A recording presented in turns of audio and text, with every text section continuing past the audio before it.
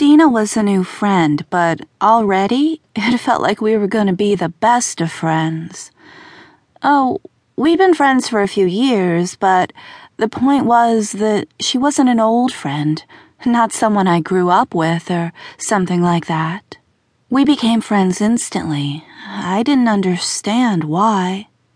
Ultimately, I never made friendships as quickly and as closely as I did with her, but there was something about the two of us together that made us greater than the sum of our parts.